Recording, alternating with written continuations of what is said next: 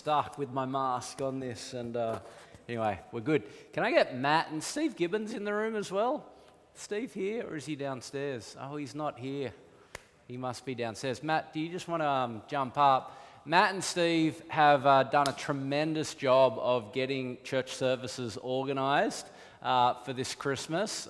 We are down staff members. As you know, Kate's in hospital, she's out, but enormous amount of work these guys have done, and lots of volunteers who were going to be involved have dropped out because they've come into contact with people with COVID. So I just thought this would be a moment to honour these guys and the work they've done. So can we do that now? And do you want to just grab your mic? And one thing we're a little bit worried about is just how vulnerable our team that runs the service is if we come in contact with COVID. We're a little bit worried in January whether we're actually going to be able to run services. Do you just want to give us a quick update on that? Yeah, totally. So, our experience yesterday was that by like 9, 10, 11 o'clock, we were just getting emails and phone calls of people saying, my flatmate's been a close contact, I can't serve, or, things like along those lines. And so, the AV guys have really just pulled together. Some guys have done, they've been here. They were here at midnight last night, rocking up again at like 8 o'clock this morning to make today happen. So I think we should honour them as well, actually. But, last night we kind of put a contingency plan together, just thinking through January, because we realised, well, at the moment, the scientists imagine that we're experiencing about 10% of what we'll experience even by mid-January, and so we were thinking the last thing we ever want to do is cancel church. And so we've got four or five options in place, all the way from everything from, running all our services exactly like we are with like a minimum of 4 team members. We can achieve that. But then if we get down to like 3 team members, then we might just do the live stream only, or might just do in church without the live stream. If we get below... There's a bunch of contingencies. Right down to us running Zoom from our bedrooms and doing it over YouTube, Yeah. So we could get to that stage right before we cancel church, but we'll see. The other challenge is you're having a baby first week of January, right? So lots who knows when he'll come, but true. Yeah. So lots going on. We'd appreciate your prayer, and just warning you, we might have to make a spare of the moment decision sometime in January. I'm off. I don't care what happens. I've told him, Matt's in charge. He's only been here 3 weeks, but he's in charge. So anyway, this is great. Hey, today I want to talk about how to sing in the dark. A couple of years ago, I was at dinner with my kids, talking with my daughter Evie, who was then 8, and my son Archer, who was then 5, a couple of years ago. And we're talking about how some people want to get rich in life and some people want to be really good looking. And we're talking about that, and Archer says, I want to be good looking. And Evie and I are like, we all want to do that, but we never say it, right? And so we ask, why do you want to be good looking? And he goes, so that I can see Santa flying through the sky. We're like, oh, good looking.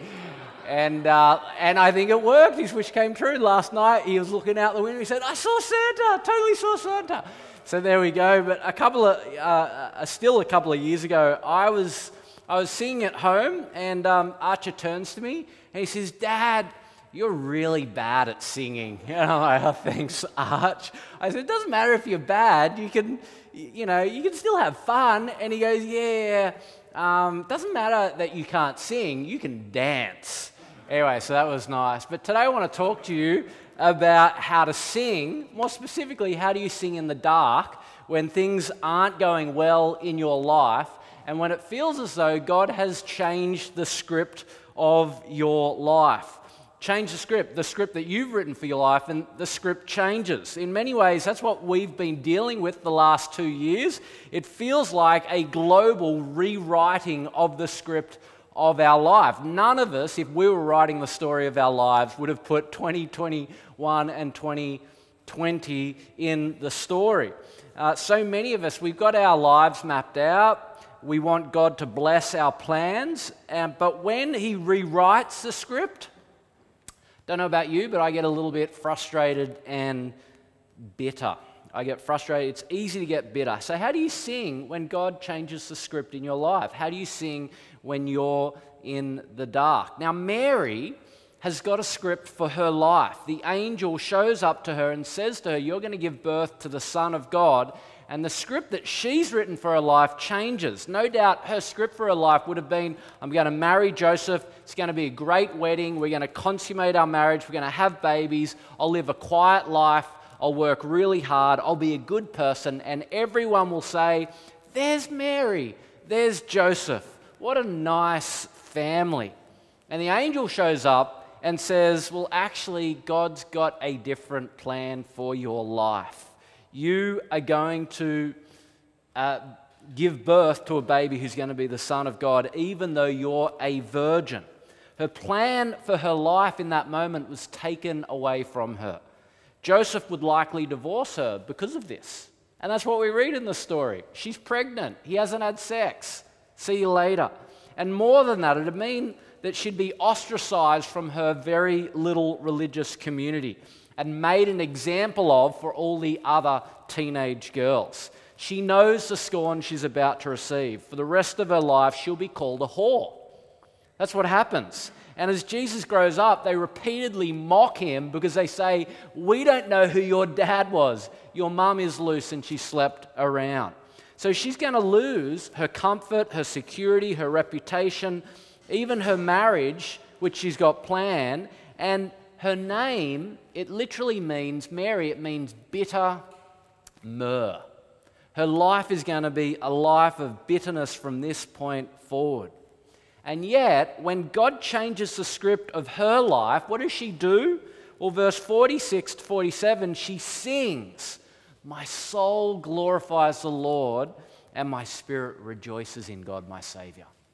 So here's the question, how do you sing in the bitterness of life? How do you sing in the dark? How do you sing when God, as it is, changes the script of your life? And Mary's going to give us an answer to that. And she's going to tell us two things, that we need to rejoice in God and we need to put our hope in God as well. So first of all, we need to rejoice in God. Have a look down, because in verse 46 to 50 in your Bibles, Mary's reflecting on what it means to give birth to the Messiah. She sings praises to God for what he has done for her personally. And this is what she sings. She sings, my soul, it glorifies the Lord, and my spirit rejoices in God, my Saviour. For he has been mindful of the humble estate of his servant. From now on, all generations will call me blessed, for the Mighty One has done great things for me. Holy is his name. His mercy extends to those who fear him. So here she's reflecting on what God has done for her personally. And notice she says that he's been mindful of my humble estate. And humble refers to her age, her background, her economic position, and her social standing. Now it's interesting because when we think of our humble estate, it's not the cause for praise, it's the cause for protest. We look at our difficult circumstances, the humble state God has placed us in life, and we think we can't possibly sing for joy in the midst of that. But look at Mary. She doesn't ignore her bitter circumstances, her humble estate, but she takes a bigger perspective on life than we usually do. Yes, I'm poor. Yes, I'm 14. Yes, I'm pregnant outside of marriage. Yes, the future is going to be hard and this is going to be difficult, but, and this is what she rejoices in, God has been mindful. He's been thinking about me. Now, don't we say the opposite? When the script gets changed, God, you haven't been mindful of me. You've forgotten me. You haven't been thinking of me in mind. You haven't had me in your mind. And so something happens at work, in your relationships, in your private life, and we call out to God, God, where are you? Why aren't you thinking of me? You haven't been mindful of me. But Mary, get this, she's not focused on the circumstances of her life. Something makes it possible for her to transcend her circumstances. She can rejoice. She's not rejoicing in her circumstances. There's very little to rejoice in the circumstances of her life, but she rejoices in God, her Savior, and that's what makes her sing. So look at it, verse 46, my soul glorifies the Lord, my spirit rejoices in God, my Savior. So here's what she's thinking about. I'm a sinner, I'm not perfect, I haven't always loved God the way I ought, and yet God has come in grace to me and washed me of my sin. He saved me from my sin. And that's what she's rejoicing in, that's what she's taking joy in. Or verse 48, she says, from now on all generations will call me blessed. Now, blessed is a weird word. We rarely use it, but it's a word that is quite deep. To be blessed means that the Lord shines his face upon you. It means that you become everything that God wants you to be. It means to be strengthened and repaired. It means to be known and loved and seen and remembered and destined for glory. And she's saying, no one else may think my situation's that glorious, but God has destined me for good. He knows me, and I'm finding joy in that. And then verse 50, his mercy extends to those who fear him from generation to generation. Why would she need mercy? Because she's a sinner like the rest of us, and her only hope is God's mercy. And these are the things that she rejoices in. Now, God doesn't trivialize our pain, but he is saying that if you're a follower of Jesus, you have a reason to sing because, like Mary, God is your Savior. And he is mindful of you. I wonder if you have that kind of awareness and that kind of wonder. Are you astounded that God has chosen you, or do you think he got lucky because he chose you? You see, Mary's astounded by grace, God's undeserved kindness. She knows that she's got nothing to recommend herself to God. And she's sitting there and she's like, God, you didn't choose me because of my education. You didn't choose me because of my background, my parents, my social standing. I'm just a poor girl from a poor town. You chose me to give birth to the Savior. You could have chose any of the wealthy girls from Jerusalem. And you chose me. And Mary can't get over God's grace and mercy to her. And that's what makes her sing. And if you're a follower of Jesus, you're God's choice. God has chosen you. You've been made his child. You've been given a Savior. He's shown you mercy. He's blessed you. He's mindful of you. Is that enough to get you singing even in the dark? Even when life takes a turn? Even when the script for your life gets rewritten? Today, all of us need to repent, don't we? Because this year's been hard and we've done a lot of complaining and the song has stopped being sung. And today we need our hearts to sit with Jesus and appreciate all that he has done for us. See, a real Christian is a person who says it's an absolute miracle that God loves me. You know, that he pulled me out of the dirt of sin and made me his own. A counterfeit Christian is someone who says, of course I'm a Christian. I go to church, I read the Bible, I pray, and I give to the poor. Of course I'm a Christian. It's not a miracle.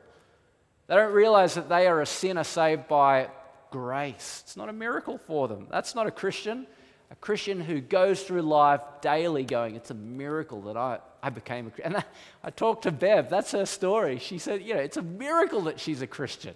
She knows that, and so she has a wonder in life. And I wonder if you've been a Christian longer than Bev, the wonder disappears. And Christmas, no, it should be wonder. If you're a real Christian, there's a spirit of wonder that permeates your life. You say, me, a Christian, God saved me.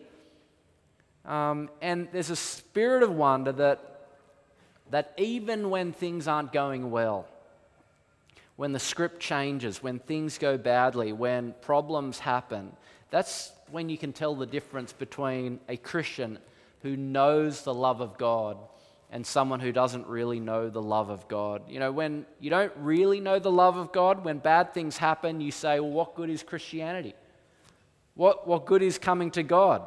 I'm trying hard to obey him. What good is that? I've tried really hard and now look what's going on in my life. It's all going wrong and you get bitter. But a Christian is someone who knows the love of God, and that sweetness from the love of God makes difficulty endurable. And you keep a spirit of wonder. Yeah, my career hasn't gone so well this year. Yeah, my love life isn't going so well. But it's astonishing. He rescued me. He chose me. He adopted me. He loved me. And He's destined me for glory. You're able to sing. And even in the midst of the darkness, you're able to say, you know what? God must have a purpose in this because He loves me. And I know He doesn't owe me a good life. In fact, He owes me far worse a life than I have. And you're able to handle it. Mary rejoices, not because she's been given a husband, health, position, power, an easy life. Actually, all of that's in jeopardy right now. But she's been given God Himself. And so He rejoices. She rejoices in God. That's her secret. I like what Matthew Henry said. There is enough in God to furnish us with joy in the worst circumstances of life. Do you believe that? Mary did, and it was incredible. Okay, the second secret to being able to sing in the dark is you put your hope in God. Now, hope, the word hope is used differently in the Bible to the way we use the word hope. When we talk about hope, we talk about something that we long for, but something which we're uncertain about. So tomorrow, I'm hoping to go camping. I'm really hoping, I'm longing for this, but to be honest, I know that in 2021, your plans can change within a day. I'm hoping none of you give me the COVID or are close contacts, to be honest. See, I'm hoping to go camping tomorrow, but I'm not too sure. And that's how we use the word hope. I'm looking forward to it, can't wait for it, but I'm not too sure that it's going to happen. So there are two dimensions to the way Australians use hope, and that is that it's longing plus uncertainty. But when the Bible talks about hope, it speaks about something very different. In the Bible's view of hope, hope involves longing, but it doesn't involve uncertainty. It involves certainty and confidence. Hope in the Bible can be translated as confident expectation, looking forward to something that you know is a certainty. And Mary, she begins her song rejoicing in what the Lord has done for her. And then in the middle of the song at verse 51, she starts longing, confident about what God will do in the future for her. So have a look at verse 51 and onwards. This is what she says. She says, God, He has performed mighty deeds with His arm. He has scattered those who are proud in their inmost thoughts. He has brought down rulers from their thrones. He has lifted up the humble. He has filled the hungry with good things, but has sent the rich away empty. Now, I want you to reflect on that for a moment, because you'll notice a change both in focus from the earlier verses to these verses. Earlier, she's talking about herself, and now she's talking about God's grace to the world. But you'll also notice a change of tense. When Mary's talking about God's kindness to her, she's speaking in the present tense. But now, when she's talking about the Word, she's using the past tense. So He has performed mighty deeds. He has scattered. He has brought down. And He has filled. And that's odd, because didn't I just say that Jesus is talking about her hope, her confident expectation for what God would do in the future? And this is weird, right? Because when she says has, she's actually talking about what the child within her will one day do. But at this point, Jesus is still a baby. He hasn't had the chance to do all of these things yet. So how can she speak in the past tense what Jesus will do in the future? Well, Mary is using what grammarians call the prophetic aorist tense. Now, if you don't have any idea about grammar, nor did I. I hate grammar. They didn't teach me grammar at school, so I'm just quoting some smart dude that I read in a book here, to be honest. But the prophetic aorist is when you put something in the past tense to communicate the certainty of it happening in the future. So if your boss comes to you and asks you to do something, you say it's done. What do you mean when you say it's done? You mean it's as good as done. It's going to get done, but you don't put it in the future tense because that would communicate uncertainty. You put it in the past tense. And what Mary is saying, she is so utterly convinced that what her son will do in the future is she says it's as though it's already happened in the past. And that's certain hope. Mary is singing about the reversal that God will bring in the world that she lives in. So notice what she sings about. He has performed mighty deeds with his arm. He has scattered those who are proud in their inmost thoughts. The mighty are brought down. He has brought down rulers from their thrones, but he has lifted up the humble. And we've seen this across the centuries. Where are men like Saddam Hussein, Adolf Hitler, Idi Amin, Pol Pot, and Osama bin Laden?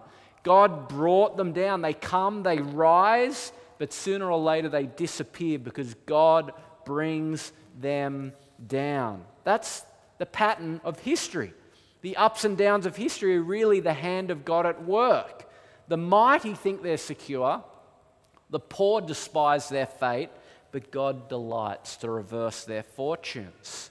And among the rulers brought down are the murderous King Herod in Jesus' day. And among the humble who are lifted up are the shepherds, the ancient equivalent of nightclub bodyguards today. And the wise men who were foreigners, not included in the people of Israel.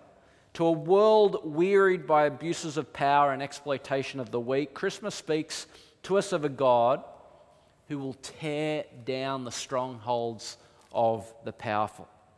God brings them down and he lifts up the humble. And by humble, Mary isn't just referring to modest people, but to those who are at the bottom, who have no power, no strength, no hope. And maybe God has been humbling you this year so that you feel hopeless and helpless. Has he brought you down? Well, his purpose in doing so is to bring you to the place where he can lift you up. If you're up, he can't lift you. And in case we didn't get the Mary says again, using a different metaphor. He says, verse 53, he has filled the hungry with good things, but he sent the rich away empty. In other words, if you come to God self-satisfied, he's got nothing to offer you. But if you go to Jesus hungry and thirsty, he can fill you. If you come to Jesus, if you're hungry for the truth, hungry for meaning, hungry for hope, hungry for God, God will fill you with good things. But if you come to Christmas and say, I can't see anything good here, you'll walk away empty. The power of God comes to each of us, and it'll either scatter you, pull you down, send you away empty, which means our lives are without hope, or he will show you mercy, lift you up, and fill you. The question is, well, which one do you want? All over the world, people are coming to God like Mary, helpless, hopeless, and God is lifting them up. And my fear is that our city is just too proud, too self-reliant.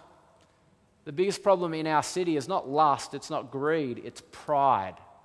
People's lives are so good, they're in control of them that they don't need God. But when Jesus meets a woman who's ruined her life through sexual experiences, she comes to him empty, and Jesus lifts her up. When Jesus meets Zacchaeus, a tax collector who got rich extorting his neighbors, and he realizes his sin and his need for grace, Jesus lifts him up. But when Jesus meets a rich young ruler, like the typical Sydney-sider bloke, proud and self-reliant, that man walks away sad and empty because he won't humble himself. Jesus divides the world not into the good and the bad. That's not who we are. We're not the good and they're bad out there. No, Jesus divides the world into the humble and the proud. Every other religion divides the world into the good and the bad, and if you're good, you're in, if you're bad, you're out. But Christianity says, no. It's the humble who are in. The people who recognize their need, they're on the in. It's the proud, the self-reliant, they're on the out. Are you willing to say, Lord Jesus, I'm not worthy. You don't owe me a good life. You owe me nothing but your anger, but because I'm a sinner. But the minute that happens, he runs to you. His heart goes out to you. But if you say, you know what, God, you owe me a good life. You owe me this. The minute that happens, Jesus says, I've got nothing for you. That's Christianity. That's Christmas. That's Mary's story. She's on the bottom and God lifts her up and she rejoices in that, and she puts her hope in the fact that the Savior of the world will one day restore her life and change the circumstances of her life. So look at her. She has something to sing about because she puts her hope in the Savior of the world. Her circumstances may be difficult, but she's confident that one day she will be lifted up. One day, if you trust in Jesus, all this brokenness, all this hardship, all this difficulty will be rolled up. Jesus will return and he'll reward you. And on that day you will eat and you will drink and you will dance and you will feast in the presence of God forever. He's coming. It's going to happen. The King of Heaven will return and he'll right every wrong, and he knows your name. Do you know his? Have you called upon him? He's going to come and bring peace, and you ought to be ready for that day. If you are, well, then you're able to sing in the dark. Hope profoundly changes your life. I like what Samuel Rutherford said. He said, our little inch of time suffering here is not worthy of the first night welcome home to heaven.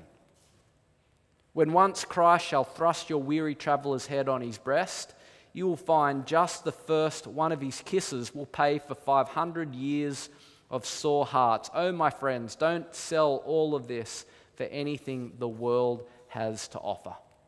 I want to tell two stories to finish off, and the first story is this story of a World War I story, the Lost Battalion. 600 American soldiers lost in the forest, stuck in a ravine, surrounded by German forces, constantly under fire and shelling, and with no way out. And they were hungry, they were starving. No one knew where they were. They had absolutely no hope. And several times they sent people out to get out and get help, and they'd all get slaughtered on the way out. And finally, 3 men volunteered, it was in the dark, to go and try and find help. And 2 of them get out and they just can't find a way through. They return to camp and they think that the 3rd dude is dead. They come back without hope to the battalion. But the 3rd guy does get out and he makes it to the American lines, and he tells them what's going on, and a relief effort is organized, and he decides to go back and tell his men what had happened. And he creeps back under the cover of night through the enemy lines back into the ravine to tell these men without hope that there was hope. And he tells them the most wonderful news: help is on the way. Now, can you imagine being there? Nothing has changed. They're still surrounded. They're still being shelled. People are still getting killed. They're still without ammunition. They're still without food. They're still being in danger of being wiped out. But in their hearts, they know that help is on its way. And so everything changed. Why? Because they had hope. Their circumstances didn't change. But they knew that the reversal was coming. And so even in the midst of that darkness, they were able to sing in the middle of the dark. That's what Christians are able to do. I wonder if you saw that singer Nightbird give a performance on America's Got Talent this year. I've got a little video, and I'm going to finish with this. But here she is. She went on America's Got Talent singing a song that she had written called It's Okay. I wrote 100 pages, but I burned them all. Yeah, I burned them all. I blow through yellow lights and don't look back at all. I don't look back at all. Oh, dang, oh my, now I can't hide.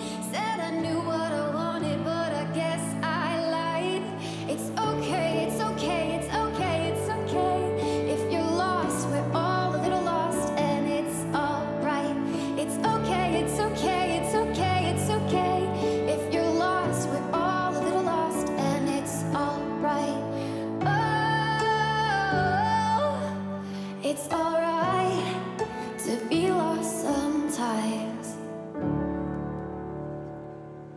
Now, I assume we all saw this video when it came out. Maybe, no? Go to YouTube at the end of church and watch the whole video. But her story is that she's written this song, It's Okay. And they're like, is everything okay? And turns out that as she's performing this, she's got cancer in her liver, her spine, her lungs, and a 2% chance of survival. And yet in the midst of that, she's singing It's Okay. And I watched it, I'm like, oh, is she just like stoic? Is that what's going on for her? That she's able to say it's okay in the midst of cancer? And I tracked down her story and I realized, how is it that she's got the ability to have hope despite her circumstances? How is she able to say that it's okay when it's clearly not? And this is what I heard her say in an interview. She said, I believe that God can heal in one instant. I also believe that no good thing does he withhold from those he loves. That there was something God was growing in the field that is in me, and if God had pulled up all of this hardship too soon, it would have also pulled up these miracles that he was doing in my spirit. Her stage name is Nightbird because nightbirds sing in the dark. This is what she says, I want to be that way. Even when I'm in the middle of a dark time and there are no signs that it will end, I want to be the bird that sings in anticipation of the good things that I trust are coming. Finally, this is what she says, when it comes to pain, God isn't often in the business of taking it away. Instead, he adds to it. He is more of a giver than a taker. He doesn't take away my darkness, he adds light. He doesn't spare me of thirst, he brings water. He doesn't cure my loneliness, he comes near. So why do we believe that when we're in pain, it must mean that God is far? There is a remarkable Christian woman who has learnt from Mary, learnt from the scriptures to rejoice in God, not her circumstances, and to put her hope in what God will one day do in healing our whole world. That's what Christmas is about. That's why we sing. Let me pray.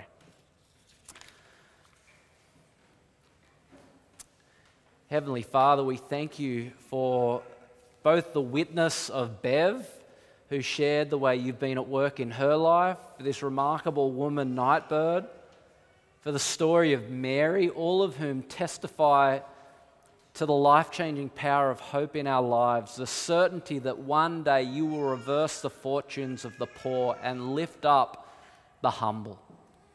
We are humble. We recognize our need for you, Lord Jesus, today. We need cleansing and forgiveness. We need encouragement and love. We need strength and the power to endure.